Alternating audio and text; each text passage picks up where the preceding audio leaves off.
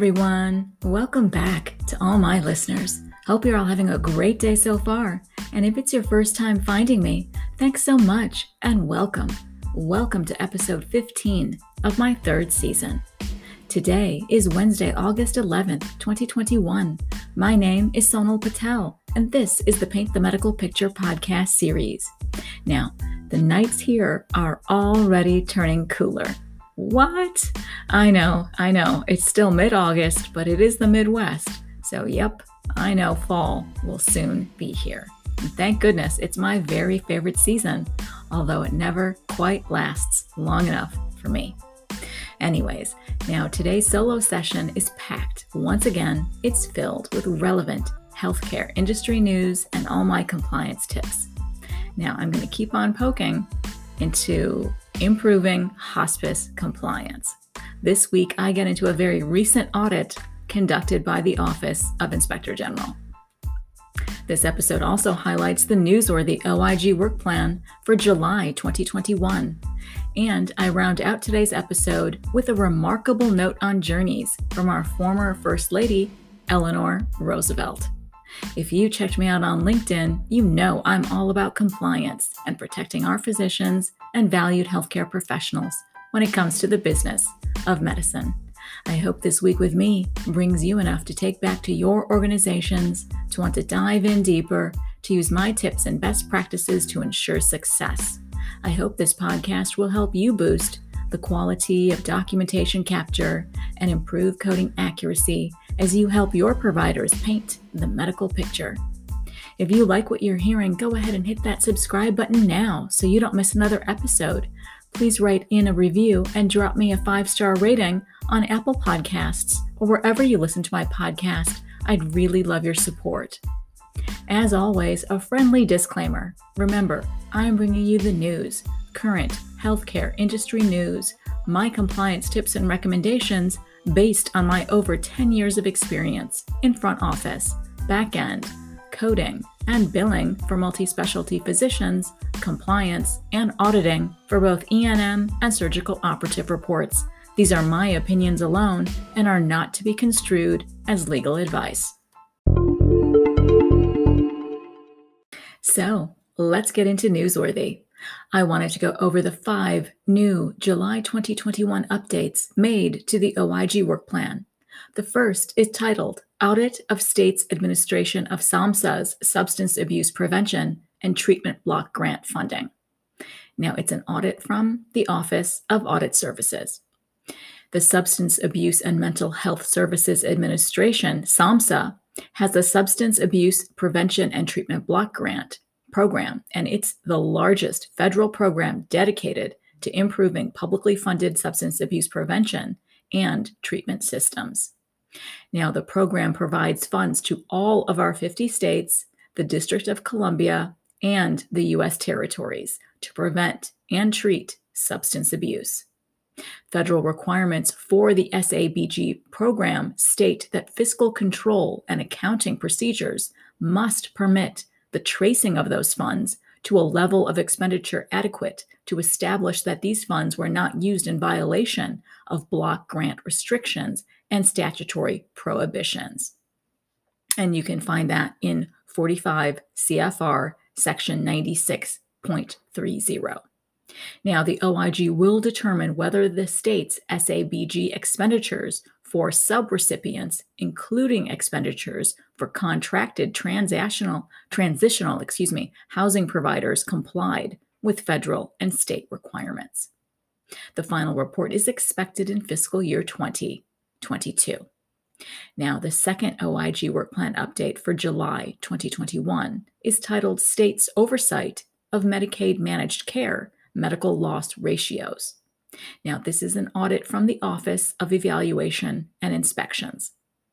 Now, medical loss ratio, or MLR, requirements in Medicaid managed care provide a method for addressing state and federal concerns about growth in Medicaid spending. Now, federal MLR requirements are intended to ensure that Medicaid managed care plans spend most of the Medicaid capitation payments received from states on beneficiaries' medical care, which limits the amount plans can spend on administration and keep as profit. Now, pursuant to the May 2016 Medicaid Managed Care Final Rule, states must include requirements in managed care plan contracts for plans to calculate MLR percentages and report those percentages and related underlying data to the states. Now, states' collections of complete and accurate MLR data from their managed care plans provide a critical first step for determining Medicaid managed care MLR performance nationwide. Complete and accurate MLR data also enable states to set appropriate managed care payment rates to control Medicaid costs. Now, in this work, the OIG will determine two things. One, they want to determine whether states receive all required MLR data from their plans. And second, they want to examine the state's oversight of Medicaid managed care plans' compliance with MLR requirements. The final report is expected in fiscal year 2022. Now, the third OIG work plan update for July 2021 is titled Audit of the Centers for Disease Control and Prevention Racial and Ethnic Approaches to Community Health Program. Now, this analysis is stemming from the Office of Audit Services. Now, the Racial and Ethnic Approaches to Community Health, also called REACH, program is administered by the CDC, which awards funds to state and local health departments, tribes, universities, and community-based organizations to improve health, prevent chronic diseases, and reduce health disparities among racial and ethnic populations with the highest risk of chronic disease. Now, in fiscal year 2018, the CDC awarded $125.5 million in REACH funds to 31 recipients for a 5-year project period, which began on September 30th of 2018 with 1-year awards, which averaged $780,000 per recipient.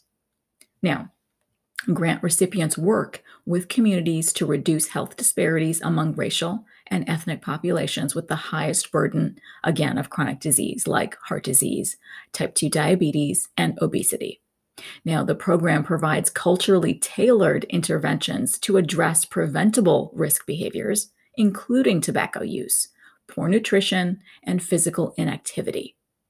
REACH grant recipients are required to work with one or two of the following priority populations: African Americans, Hispanic Americans, Asian Americans, Native Hawaiians or other Pacific Islanders, and American Indians or Alaska Natives. Now, recipients are also required to work in 3 of the following 4 strategic areas: tobacco, nutrition, physical activity, and community clinical linkages, and their accompanying activities to improve social and environmental conditions for better health in the community. Now, the OIG will determine whether selected REACH grant recipients use their funding in accordance with federal requirements and grant terms. Specifically, the OIG plans to audit REACH program funds awarded to the selected recipients to ensure that REACH program funds were used for their intended purposes and met the needs of priority populations. This final report is expected in fiscal year 2022. Now, the fourth OIG work plan update for July 2021 is titled NIH's Oversight Processes to Ensure Diversity Among Human Subjects Enrolled in Clinical Trials. Now, this review is from the Office of Evaluation and Inspections. Underrepresentation of racial and ethnic minorities, women, and individuals of all ages in clinical trials has been a long-standing concern and has garnered increased attention due to the COVID-19 pandemic's disproportionate impact on minority populations. Now, the NIH, our National Institutes of Health, is the largest funder of biomedical and public health research, and they support over $31 billion of research across the agency.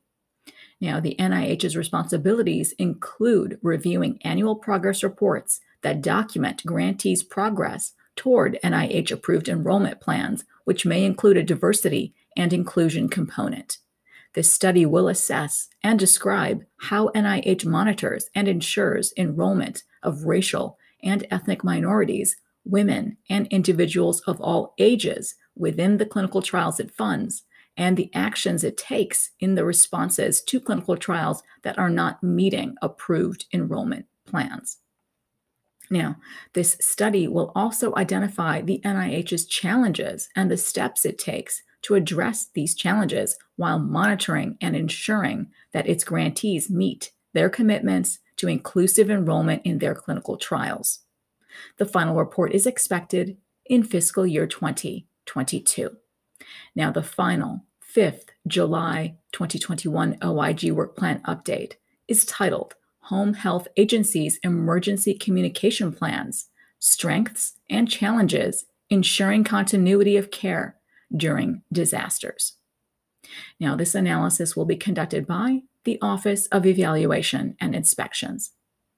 The COVID-19 pandemic highlighted the importance of emerging infectious disease preparedness, or EID, in healthcare facilities, including our home health agencies, or HHAs.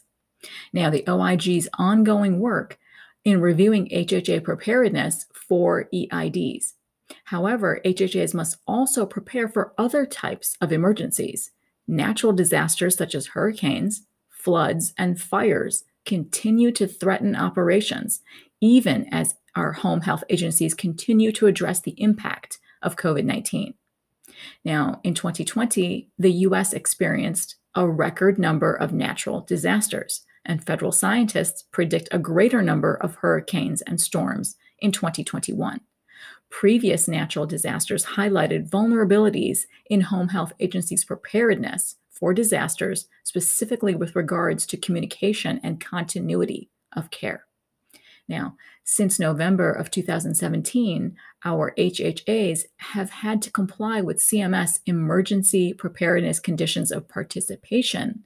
And as part of these emergency preparedness conditions of participation, CMS requires our home health agencies to develop communication plans that must include information necessary to ensure continuity of care during any emergency. This evaluation will determine our home health agency's compliance with these emergency preparedness conditions of participation and will report factors that these home health agencies identify as hindering or supporting the continuity of care during a disaster. This final report is expected in fiscal year 2023. So, my goodness, right? The OIG never tire. They never stop working. They're always working on a myriad of audits and inspections, despite, again, this over year and a half public health emergency state that we're all enduring. So, in my opinion, I always pass this critical information on to providers who need it to review their coding and billing practices or overarching compliance programs.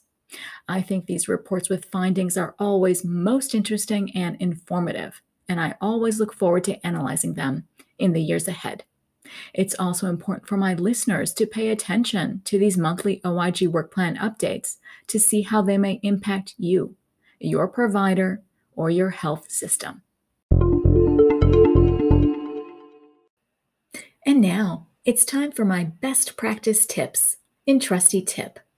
I continue focusing my attention on hospice compliance. Let's unpack some details on a July 2021 Medicare hospice provider compliance audit.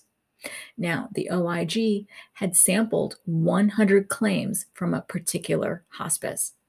Now, of those 100 claims sampled, 66, in fact, complied with Medicare requirements. So that's not too shabby, right? A 66% accuracy rate. But, however, the remaining 34 claims did not comply with Medicare requirements. And those 34 are what I'd like to talk about. Now, specifically, for 33 out of those 34 claims, the clinical record did not support the beneficiary's terminal prognosis. Now, for one of those 34 claims, the clinical record did not support the level of care billed to Medicare. And in addition, OIG reports that for a few claims it reviewed, there was in fact no evidence that patients elected hospice care before the periods covered by the sampled claims, nor was there documentation support for the physician's services billed to Medicare. Now, even further, OIG is claiming improper payment of these claims occurred because it was the hospice's lack of compliance, right? Their policies and procedures were not effective in ensuring three things. Now, number one, the hospice's compliance policies and procedures were not effective in ensuring that the clinical documentation it maintained supported the terminal illness prognosis. And second, the hospice's policies and procedures on compliance were not effective in ensuring that election statements by patients were signed before the periods covered by the sampled claims. And finally, third, the hospice's policies and procedures in compliance were not effective in ensuring the appropriate level of care was billed to Medicare, nor did they ensure that physician services were in fact supported in clinical documentation. So, on the basis of these OIG sample results, the OIG estimated that this particular hospice received at least $10.5 million in unallowable Medicare reimbursement for hospice services. Now, I'm not going to bore you or myself with all of the statistical sampling mumbo jumbo, but I do want to talk about these three OIG findings in detail, because this is the compliance piece, in my opinion. This is where we must do better to ensure our clinical documentation supports what Medicare wants to support the services rendered. Now, the first is for Medicare requirements for hospice status. Now, I know I've talked about this in previous Trusty tips in season 3, but let's go over this again. Now, to be eligible for the Medicare hospice benefit, a beneficiary must be certified as a terminally ill patient. Beneficiaries are entitled to receive hospice care for 2 90-day benefit periods, followed by an unlimited number of 60-day benefit periods. Now, at the start of the initial 90-day benefit period of care, the hospice must obtain written certification of the beneficiary's terminal illness from the hospice medical director or the physician member of the hospice interdisciplinary group, that IDG, and the individual's attending physician, if they happen to have one. Now, for subsequent benefit periods, a written certification from the hospice medical director or the physician member of that hospice IDG is again required. Clinical information and other documentation that supports the patient's medical prognosis must accompany the physician's certification and be filed and maintained in the medical record with the written certification of their terminal illness. Now, payment may be made for hospice care provided to an individual if the individual makes an election to receive hospice care. Beneficiaries eligible for the Medicare hospice benefit may elect hospice care by filing a signed election statement with a hospice. This election statement must include 2 things. Number 1, the individual's acknowledgement that he or she has been given a full understanding of the palliative care and services rather than the curative nature of hospice care. And number 2, the effective date of hospice care must be no earlier than the date of the election statement. Now, hospices, again, must maintain clinical records for each and every beneficiary, such as a signed copy of the election statement. No Medicare payment shall be made to any provider unless it has furnished the information necessary to determine the amount due. And that, of course, is referenced in our Social Security Act, Section 1815A. Now, Medicare reimbursement for hospice services is made at predetermined payment rates, right? It's based on the level of care provided. Now, for each day that a beneficiary is under the hospice's care, there are 4 levels of care. The first is for routine home care, or RHC. The second level of care is GIP, or general inpatient care. The third is inpatient respite care. And fourth is CHC, or continuous home care. Now, our GIP care, that general inpatient care, is provided in an inpatient facility for pain control or acute or chronic symptom management that cannot be managed in other settings, such as the patient's home. And it's only intended to be short term. And then routine home care is, of course, the least expensive level of hospice care, followed by inpatient respite care, and then GIP care, and then CHC care for the continuous home care, which is the most expensive level of hospice care. Now, the second OIG finding is for that terminal prognosis not supported, right?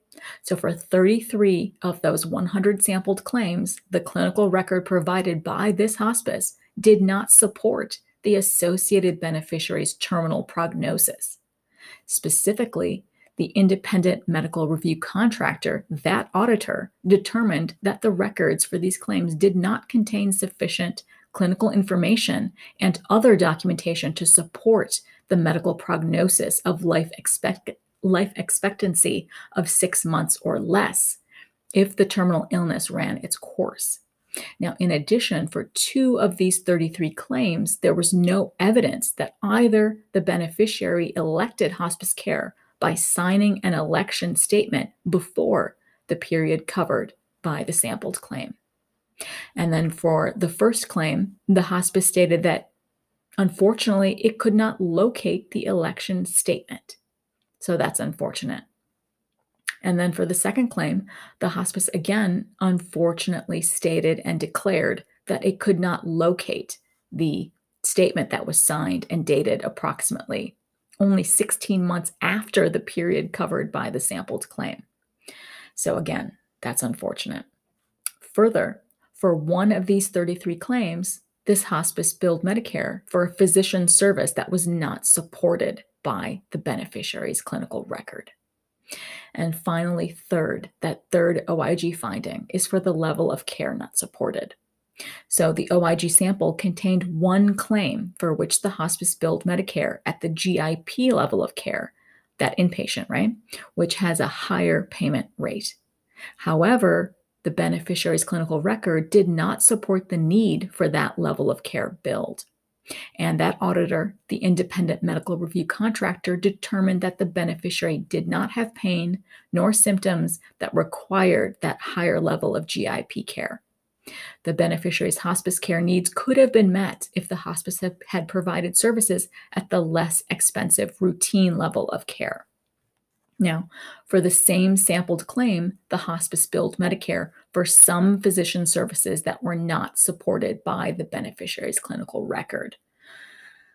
Wow. So, in fact, they're not purporting that in that particular service was not provided. They're simply stating that that level of care could be reimbursed at the lower level of payment rate of routine level care. So they're not stating that there was no evidence that the care treatment was provided. Yes, it was provided, but unfortunately it was reimbursed at the higher level of GIP care. So as I go over reports like this and in the auditing work that I do, I truly, truly do believe that the organization of medical records and clinical documentation is a must. I think there's a lot of pitfalls when the medical records are simply submitted in a hodgepodge jumble style. I know for a fact that I receive information like this from providers in a hodgepodge jumble, but I take the time to organize the records in a readable fashion to the auditor on the payer side, to that independent medical review contractor on the other side. So they cannot refute the facts that we did provide all of the clinical documentation that Medicare asked for. And it is always best practice, just like in this hospice's case, they admitted where their downfalls were, right? They admitted that in these two claims, yes, they could not find the patient's election statement in one of those cases. And in the second case, they admitted that the signature was only provided 16 months after that particular claim period. So I always do believe that it's best to fess up, own up to where your deficiencies lie. But submitting organized records, um, drafting appeals that are well thought out, using the evidence that CMS has provided in their audit request letters, and then submitting those particular records right up front so their auditor on that side can look very closely at that documentation that was requested, because it's right there. It's not buried in the jumble, in the hodgepodge mixture of records. It's right there up front for the auditor to look at, and then they have very little to refute. So I always think that's best practice. And I do agree that in this particular case, there was some mix up, but I don't know the exact facts and details to support the fact that they owe $10.5 million in overpayment. But again, I'm not the auditor on this case, but there's so much we can do that I do believe we need to improve our workflows and our efficiencies, right? They can always, always use improvements, and updates to compliance programs are a must. They must be living, breathing, active programs that can effectively maintain change from quarter to quarter, from year to year, and disclose deficiencies and then implement corrective action plans so that the government is aware that you are on top of it. You're on top of these changes in your practice, and you are doing your very, very best to maintain compliance that follow Medicare guidelines. So a better, smarter approach is one that's proactive and starts by painting a clear, rich, and vibrant medical picture the first time, so your certified medical coder can then abstract codes with accuracy.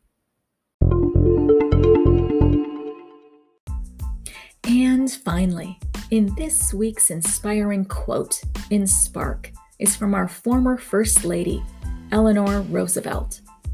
The purpose of life is to live it, to taste experience to the utmost, to reach out eagerly and without fear for newer and richer experience. Absolutely true, right? I think this is an amazing quote about journeys. I agree wholeheartedly. The greater purpose of life is to walk through it, really savoring each and every moment, remembering all of those stumbles and falls. After all, it takes character and fortitude to get back up. No fear. Get back up, shake that confidence in you back to full steam ahead, and dive into a new path, a new chapter, a new journey that life has in store for you. I'm happy Eleanor Roosevelt's spark still shines on in all of us today. So that wraps up today's episode. Please go out and make this a great day, an incredible week for yourselves. Aim a little higher, do a little more, and give back in any way you can in 2021. There's so much each one of us can do. As always, I appreciate you diving into today with me.